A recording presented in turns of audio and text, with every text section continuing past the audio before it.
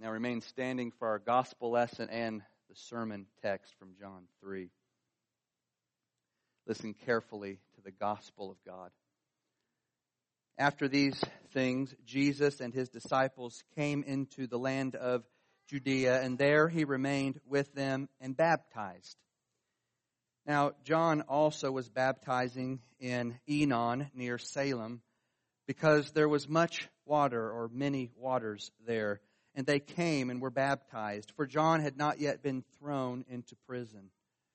Then there arose a dispute between some of John's disciples and the Jews about purification. And they came to John and said to him, Rabbi, he who was with you beyond the Jordan, to whom you have testified, behold, he is baptizing, and all are coming to him. John answered and said, A man can receive nothing unless it has been given to him from heaven. You yourselves bear me witness, that I said, I am not the Christ, but I have been sent before him. He who has the bride is the bridegroom, but the friend of the bridegroom, who stands and hears him, rejoices greatly because of the bridegroom's voice. Therefore, this joy of mine is fulfilled or complete, filled up. He must increase, but I must decrease. He who comes from above is above all. He who is of the earth is earthly and speaks of the earth. He who comes from heaven is above all. And what he has seen and heard, that he testifies, that no one receives his testimony. He who has received his testimony has certified that God is true. For he whom God has sent speaks the words of God, for God does not give the Spirit by measure. The Father loves the Son and has given all things into his hand. He who believes in the Son has everlasting life, and he who does not believe the Son shall not see life, but the wrath of God remains on him. Thus far, the reading of God's Word. This is the word of the Lord. Amen. Let's pray. Father, help us to believe, to understand and believe your word, and to go out from here as doers of it. We ask this in Jesus' name. Amen. Please be seated.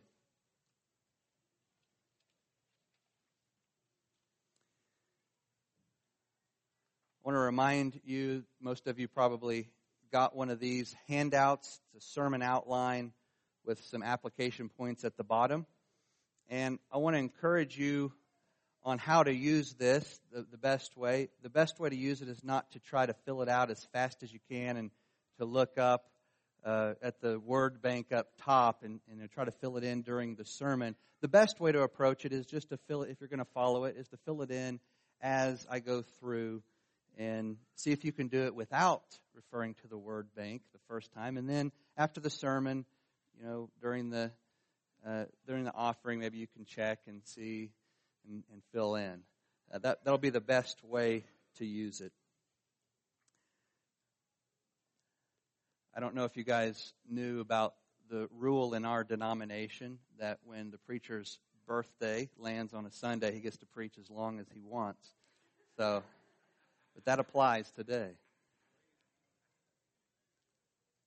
Also, by the way, when the title is different between the bulletin and the handout, go with the handout, because I do the handout after I do the bulletin. Sometimes I change things a little bit. So the title in the handout is Purifying Bridegroom, Preeminent Son. Because verses 22 to 36 of John chapter 3 present Jesus as the bridegroom who purifies his bride and as the son who is preeminent over all things.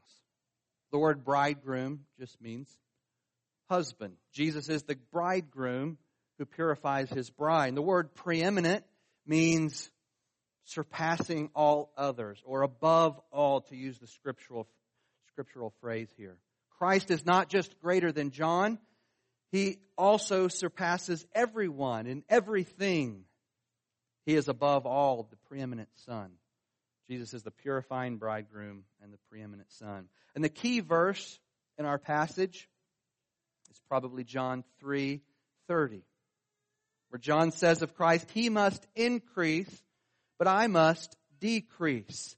That's really the central message. Jesus must increase and you must decrease.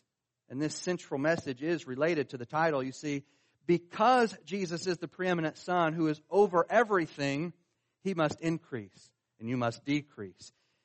Because Jesus is the purifying bridegroom who purifies you, He must increase and you must decrease. When your purifier increases, your holiness increases, your sin decreases. If you want your joy to be full, as John's joy was full, in verse 29, then Jesus must increase in your life and you must decrease. If you want to experience the fullness, the fulfillment of joy, which is available to you, then the one who purifies you and the one who is preeminent over everything must increase and you must decrease. The first point on your outline says Christ is the purifying bridegroom. He purifies His bride. And the verses I give for this, you'll notice in parentheses, are verses 22 to 30. But it's not obvious that this is the main point of verses 22 to 30. So where am I getting this? Where does this paragraph teach us that Christ is the purifier who purifies His bride? To see this, we need to read the paragraph carefully, beginning at verse 22 and working our way through. Verse 22 says, "And these things Jesus and His disciples, after these things, Jesus and His disciples came into the land of Judea, and there He remained with them and baptized." Verse 23, "Now John was also baptizing in Enon, near Salem, because there was much water, many waters, many streams, many fountains there. And they came and were baptized, for John had not yet been thrown into prison." So the context, the situation is set for us. We have two bands of baptizers. Jesus and His disciples are baptizing in one place, and John and his disciples are baptizing in another place. According to verse 25, this triggers a dispute over purification. That's the topic of the dispute. The debate is purification. Verse 25, "Then there arose a dispute between some of John's disciples and the Jews about purification." This might seem out of place. Like, why does it matter? What's this verse put in here for? But really, verse 25 is a key to unlocking the purpose, part of the purpose of this paragraph. The gospel writer does not tell us much. He doesn't give us many details about this dispute, other than to say that it was about purification. Now, it appears that the dispute between John's disciples and the Jews was very likely over the nature of John's baptism. John's baptism was a purification rite. It was a cleansing ritual or ceremony. The other gospel writers call it a baptism of repentance for the forgiveness of sins. So we can easily imagine what this dispute was about. The Jews were probably telling John's disciples that John's baptism was apparently not the real deal. Otherwise, why would Jesus be baptizing? And why would everyone, including some of John's own disciples, be going to Jesus to be baptized? Now, John's disciples knew their Old Testament. They likely believed that John's baptism was the fulfillment of Isaiah 44 and 45 and Ezekiel 36. As we saw last week and the week before, Isaiah 44 speaks of a time in the future when God would pour water on His dry and thirsty people, His dry and thirsty land. Ezekiel 36 similarly speaks of a time when God would sprinkle clean water on His people and purify them from uncleanness. These two prophecies are pointing to the same reality. That's a few hundred years into the future from where they're prophesying. During the time of John the Baptist and Jesus, God's people were eagerly expecting the fulfillment of these prophecies from Isaiah 44 and Ezekiel 36 in particular, about how God was going to pour or sprinkle pure water on His people. That's, by the way, a big reason why we pour or sprinkle in baptism, because of these prophecies. That's not the only reason, but good reasons. Surely John's disciples believed that John's baptism fulfilled these prophecies about the promised purifying water. Surely they believed that John's baptism was the water that God was pouring on His people in His dry land. Surely John's baptism of repentance for the forgiveness of sins was the clean water that God had promised to sprinkle on His people to purify them. But if this is the case, if that's so, why are Jesus and His disciples also baptizing? And why are more people going to Jesus than to John? Was John's baptism not enough? Was it not a true fulfillment of Isaiah 44 and Ezekiel 36? The gospel writer doesn't tell us much about this dispute, but you get the impression that the Jews are trying to poke holes in the legitimacy of John's purification ritual, his baptism. You also get the sense that John's disciples are taking offense. They're disturbed. They're troubled by this dispute. They see the point that their fellow Jews are making, and it drives them to go and talk to John, their teacher, their rabbi. So in verse 26, the disciples of John the Baptist come to him. And they say to him, Rabbi, he who was with you beyond the Jordan, they distance themselves a little from Jesus there, to whom you have testified, behold, he is baptizing, and all are coming to him. In other words, what's the deal? What's going on? How do you explain this? Everyone going to Jesus to be purified. Is your baptism not what Isaiah and Ezekiel are pointing to? What's going on? And in the following verses, John gives a series of responses that are all related. They might seem disconnected, but they're all related. They answer different aspects, different facets of this problem that his disciples are seeing. First, in verse 27, he says, a man can receive nothing unless it has been given to him from above, from heaven. Now, this has a two-sided meaning. On the one hand, it means that faith is God's gift to believers, to the believer. No man can come to Jesus unless God gives him the faith to come to Jesus. That's what John 6:65 says. A few chapters later, listen to John 6:65. And Jesus said, therefore I have said to you that no one can come to me unless it has been granted to him, given to him by my Father. On the other hand, verse 27 means that the believer is God's gift to Jesus. No man can come to Jesus unless God gives him to Jesus. That's what John 6:37 says. Listen to John 6:37. All that the Father gives me will come to me.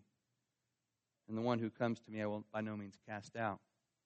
So what John is telling his disciples in John 3:27 is this. The reason all these people are going to Jesus is that the Father has given them to Jesus.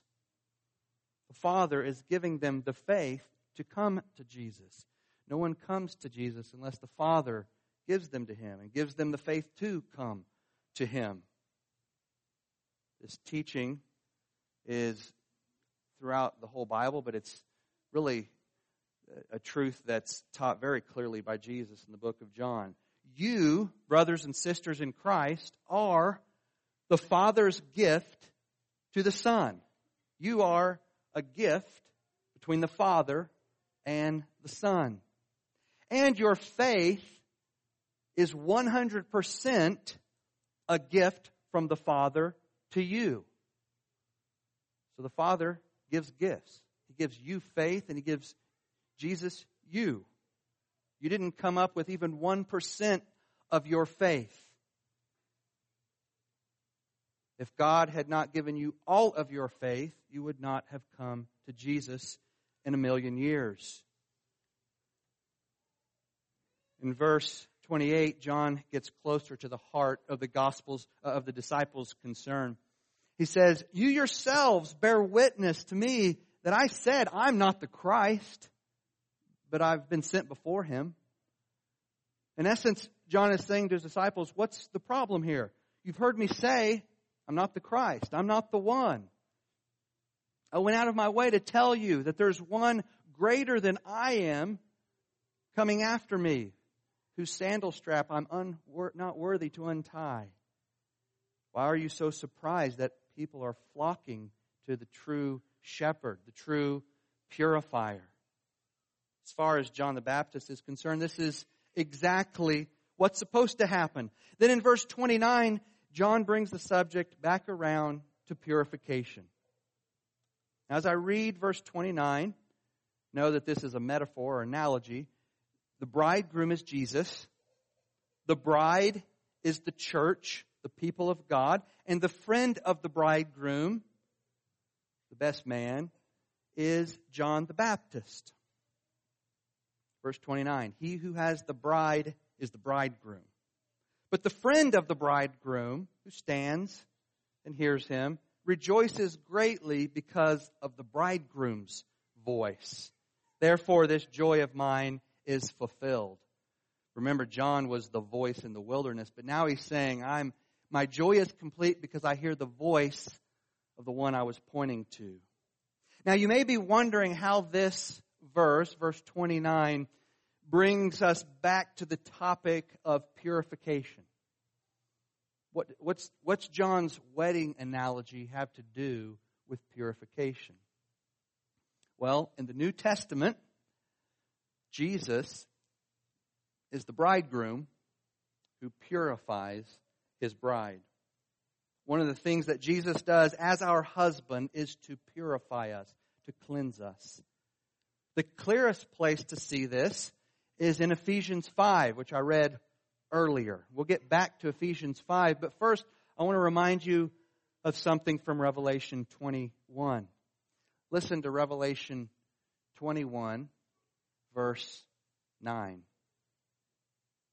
Come, I will show you the bride, which is the wife of the Lamb. You see, the bride, which is the church, God's people, is the wife of the Lamb. This means that the Lamb is our husband. Our husband is a lamb, the Lamb of God. The Lamb is our bridegroom. And what does the Lamb do for His bride? He dies and takes away our sins. Behold the Lamb of God who takes away the sin of the world. The Lamb of God is the bridegroom who purifies his bride by dying for her. Ephesians 5 spells this out for us. Ephesians 5:25 says, "Husbands, love your wives." How? Just as Christ also loved the church, His bride, and gave Himself for her. Christ is the bridegroom who gave Himself up for the bride. He died for His bride. So the first point, subpoint, I should say, in your outline is that the bridegroom dies for his bride. The story of Scripture, from beginning to end, the story of Scripture is a story of a bridegroom who comes and dies for his bride, from Genesis 3 on. Jesus purifies His bride precisely by dying for her. The blood of Christ, the blood that He shed on the cross for you purifies you. The Holy Spirit sprinkles the blood of Jesus on your heart and makes you clean. Hebrews 9:22 says, almost all things are purified with blood, and without the shedding of blood, there is no forgiveness of sin. And then Hebrews 10:22, let us draw near with a true heart in full assurance of faith, having our hearts sprinkled. That's sprinkled with blood in context. Sprinkled from an evil conscience, and our bodies washed with pure water. This verse, interestingly, brings together the blood that is sprinkled on our hearts and the water that is applied to our bodies in baptism. Both of these are purifying. Both of these purify us. Both the blood on our hearts and the water on our bodies are purifying acts of our bridegroom. These are His actions, His grace to us. When Richard was baptized this morning, it was not me primarily doing the action. It was God pouring out His water on Richard, giving Richard His promises. But the blood on our hearts is fundamental. It's the foundation. Real purification can happen in you only because Jesus died for you and bled for you and sprinkled that blood on you, on your hearts. The second subpoint on your outline is that the bridegroom sanctifies his bride. These are obviously very related, almost different ways of saying the same thing. But this is the logic in Ephesians 5. That's what Ephesians 5:26 and 27 make clear. Listen as I read Ephesians 5:26 and 27. Christ gave Himself for His bride so that He might sanctify and cleanse her with the washing of water by the word. It's baptism. That He might present her to Himself a glorious church, not having spot or wrinkle or any such thing, but that she should be holy and without blemish. You see again how another biblical writer brings together the two purifying acts of God. The blood on the cross, His giving of Himself for us on the cross, and the water, the washing of water by the word in baptism. Your bridegroom died for you in order to sanctify you. The word sanctify means make holy. Jesus, the bridegroom, died for His bride to make her holy. He wants to make you holy. He has made you holy, and He wants you to grow in that holiness. He died so that could happen. He died to purify you. Once and for all on the cross, He died so that you could be purified, not just once, but in an ongoing manner. And His purification, Christ's purification, is the real deal. The blood of the bridegroom truly purifies because it's the blood of the Lamb bridegroom. The washing of water in baptism also cleanses those who believe in the blood, who trust in the blood, who look to the blood of Christ alone for their salvation. There's no sin that the purifying bridegroom cannot purify. That's something that all of us really need to believe.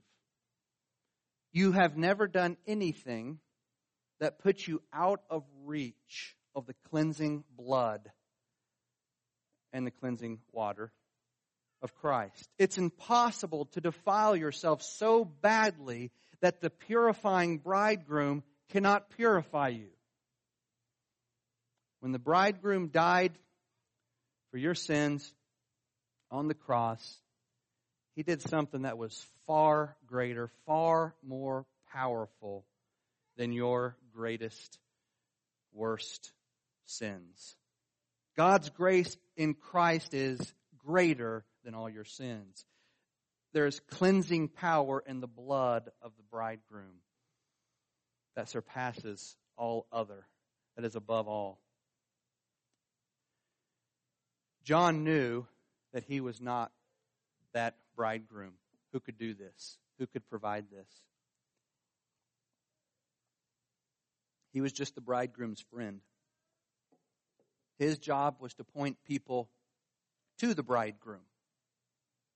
So when his disciples came to tell him that everybody's going to get baptized with Jesus and his disciples, John took this as a sign that he has done his job. Things were going the right way. He didn't mess up too badly, at least. The bridegroom is getting all the attention. And that's exactly what John wanted. That's what he was holding out for. It's what he was hoping would happen. All eyes are on the bridegroom and his bride. Everyone is watching them and throwing rice on them. No one's looking at the bridegroom's friend over on the church steps, smiling. The voice of the bridegroom has replaced the voice of the one crying out in the wilderness. And this completes John's joy. It doesn't kill his joy. It makes his joy complete. Look at the end of verse 29. Therefore, this joy of mine is fulfilled, filled up, made complete. And then verse 30. He must increase, but I must decrease. Nothing brought John greater joy than when he could see that Jesus was increasing, as John was decreasing. The further away John got from center stage, the happier he was. John wasn't in it for John. John was in it for Jesus. He wanted all eyes on Jesus, all hearts on Jesus. John's joy peaked out when his disciples brought him this news. Is that what brings you your greatest joy? Is your joy complete when you are decreasing and Jesus is increasing in your life? Second main point, an outline, is that Christ is the preeminent Son. He's above all. Verse 31 emphasizes that Christ is above all, or from heaven, above all. It says again, it says it twice there.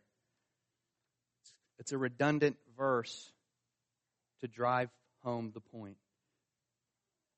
And John's point in the final verses of John 3 is that the Son of God is not just greater than John the Baptist, he's also greater than everything and everyone. He's preeminent over all things in heaven and on earth. He's above all.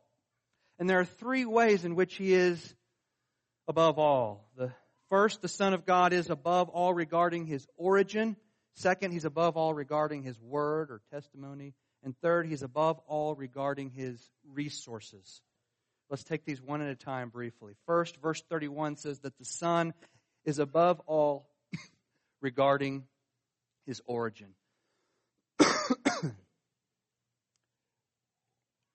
He is from heaven, which means he's from the very presence and heart of God. John the Baptist is from earth. He's a mere human. He came from the human processes of generation. Not so with Jesus. He comes from heaven. He comes from God. In fact, he is God. The Son of God is very God of very God, begotten but not made, not created, always existing, forever existing, eternally existing with the Father. Second, verses 32 to 34 say that the Son is above all regarding his word. His testimony is preeminent above everyone else's testimony. This is connected to the first point. You see, the reason Christ's word is preeminent, the reason Christ's testimony is above all, is that he testifies to what he has seen and heard in heaven. He has insight that no one else has. The words that Jesus speaks are God's words. And to further guarantee the truthfulness of His words, the Spirit of God is given to the Son without limit, without measure, it says. Verse 34 says that the Father has given the Holy Spirit to the Son without limit, without measure. An infinite amount, just as God is infinite. John the Baptist and all the other prophets who came before him received a measure of the Spirit, but not so with Jesus. Jesus doesn't just receive a measure of the Spirit. He receives the Spirit in fullness, without limit, overflowing. Third, and finally, the Son is above all regarding His resources. Not only has the Father given the Holy Spirit to His Son without measure, He has also given His Son everything He has, which is everything. The Father has put everything He has into the hand of His only begotten Son, Jesus Christ. So Jesus has the Holy Spirit without measure, and He has everything that the Father has too. So it's comprehensive. It covers everything. He lacks nothing. But there's more. This also means that you lack nothing. If you belong to Jesus, you share in this, and therefore you lack nothing either. It means that if you are in Jesus and Jesus is in you, you too have the Holy Spirit without measure. In Jesus, you have access to what the Father has given to the Son. You are co-heirs with Christ, Paul says. That's why Paul says in another place, Ephesians 3:20, that God is able to do immeasurably more than all we ask or imagine according to His power that is at work within us. The power that is at work within us is the power of Christ and His Spirit. That's good news. Those who are trusting and obeying Jesus as their Savior, as their Lord, have the power of Jesus and the power of the Holy Spirit within them. To know that power, you must know Jesus. To experience that power, you must be encountering Jesus. During the final minutes of the sermon, I want to discuss briefly the 4 points of application at the bottom of your handout. These flow from the passage that we just discussed. First, there's no third option. You will either experience eternal life or eternal wrath. It'll be one of the other for sure. That's the clear teaching of this whole chapter, especially verse 36.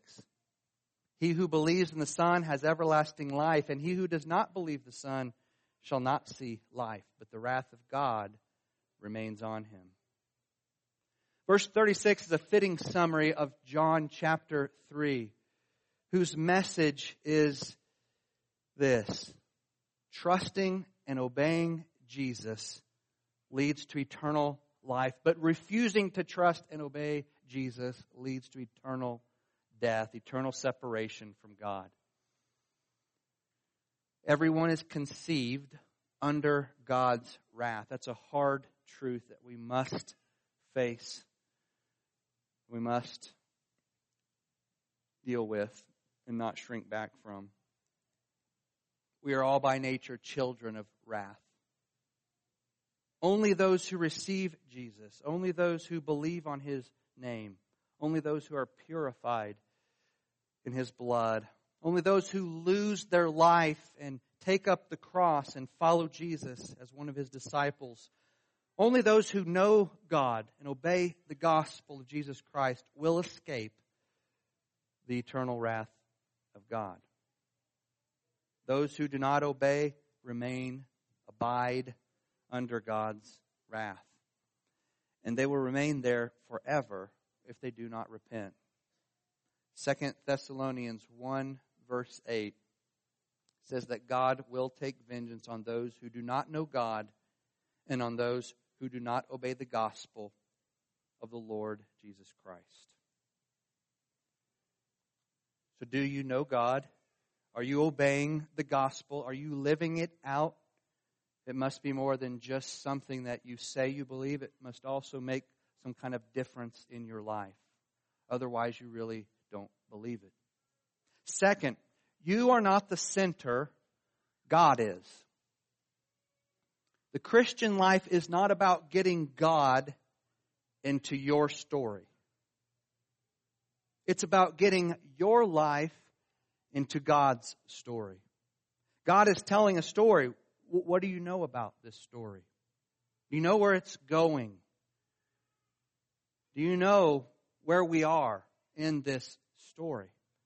Do you know your place in it? Do you understand which character you are, what your role is?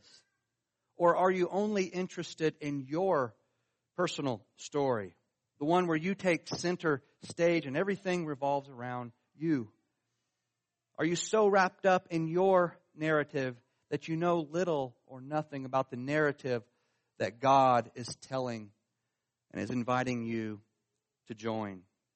Is your life centered on God's kingdom or on your kingdom? The Christian life is not about asking God to make your life better. It's about losing your life to advance the kingdom of God.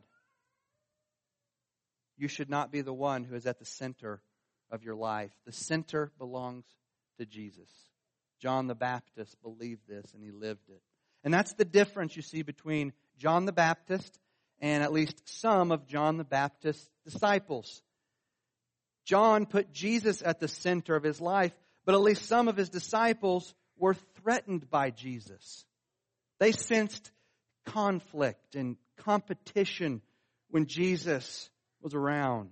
They felt like Jesus was encroaching on their territory. They balked at the idea of decreasing so that Jesus could increase. Are you like John or are you like his disciples? Do you sense conflict or competition when Jesus is around? Is he cramping your lifestyle? Are you unwilling to let him encroach on certain parts of your heart that you've reserved just for you? You can stay the center there. Do his commands feel restrictive? Do his demands on you seem unnecessary, over the top? Are you trying to believe in Jesus with your brain without giving him your heart? If so, you're putting yourself at the center instead of Jesus. But you are not the center, God is. Third, when Jesus increases, your joy increases. Actually, that's only partly true. It's only true if you're like John, if you have his perspective. When John heard that Jesus was increasing, his joy was filled up and was overflowing. It peaked out there. If you're like John, then nothing brings you greater joy than to see your kingdom shrink, to see your idols knocked down and destroyed as Christ's kingdom grows, as Jesus becomes bigger in your eyes. But if you're like John's disciples, then your joy decreases as Jesus increases. Even the thought of it affects your joy. Nothing gives you greater concern than to see your kingdom shrink,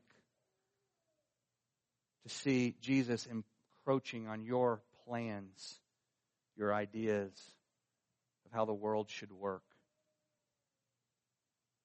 Your story and your kingdom are all you've got, and you have to hang on to it if you're like one of Jesus' disciples.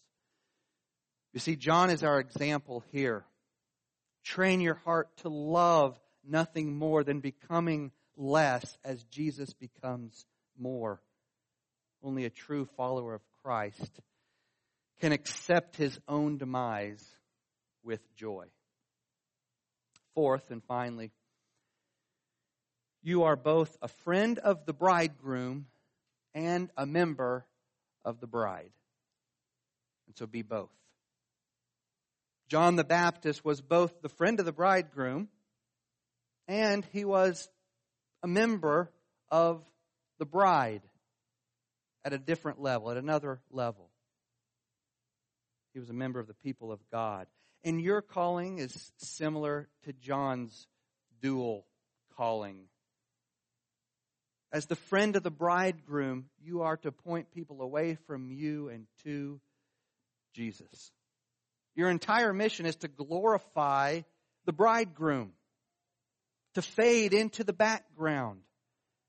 Your central purpose in life is to serve the bridegroom and to build his kingdom. But you also have a role as a member of the bride. As a member of God's bride, you must allow yourself to be served by Christ. You don't have more to offer Christ than he has to offer you. You need much more from him than you have to offer him. You need far more from him than he needs from you, because he needs nothing from you. A major difference between you and God, between you and Jesus, is that he needs absolutely nothing from you. He wants everything, but he needs nothing. And yet you need everything from him. You have nothing to offer him or to offer yourself apart from him. You're only able to serve Jesus as his friend because he has first purified you and made you a member of his bride. If you're able to imitate John even a little bit in his desire to become less as Jesus becomes more, if you're able to do that, it's only because Jesus first became less on the cross so that you could become more. And so now we see that it's not just John that we are imitating. It is Jesus, primarily, that we are imitating. On the cross, Jesus decreased so that you could increase. He became poor, Paul says, so that you could become rich. And in response to that, you are to imitate it. Imitate him. He is calling you, the one who died for you, is calling you to believe this, to accept it, and then to go out and imitate it, to take up your cross and to follow him in becoming less so that he and his kingdom and his people can become more. I'll let Paul have the last word from 2 Corinthians 8, verse 9. For you know that the grace of our Lord Jesus Christ, for you know that the grace of our Lord Jesus Christ, that though he was rich, yet for your sake he became poor, that you might become rich through his poverty. Let's pray. Father, thank you for sending Jesus. Jesus, thank you for giving yourself up for us. Thank you for becoming poor so that we could become rich. Help us to imitate you, to follow you, to accept your gift, to accept your forgiveness, to accept your purification, to walk in it, to grow in it, and then to take up our cross and to become less ourselves. We ask in Jesus' name, amen.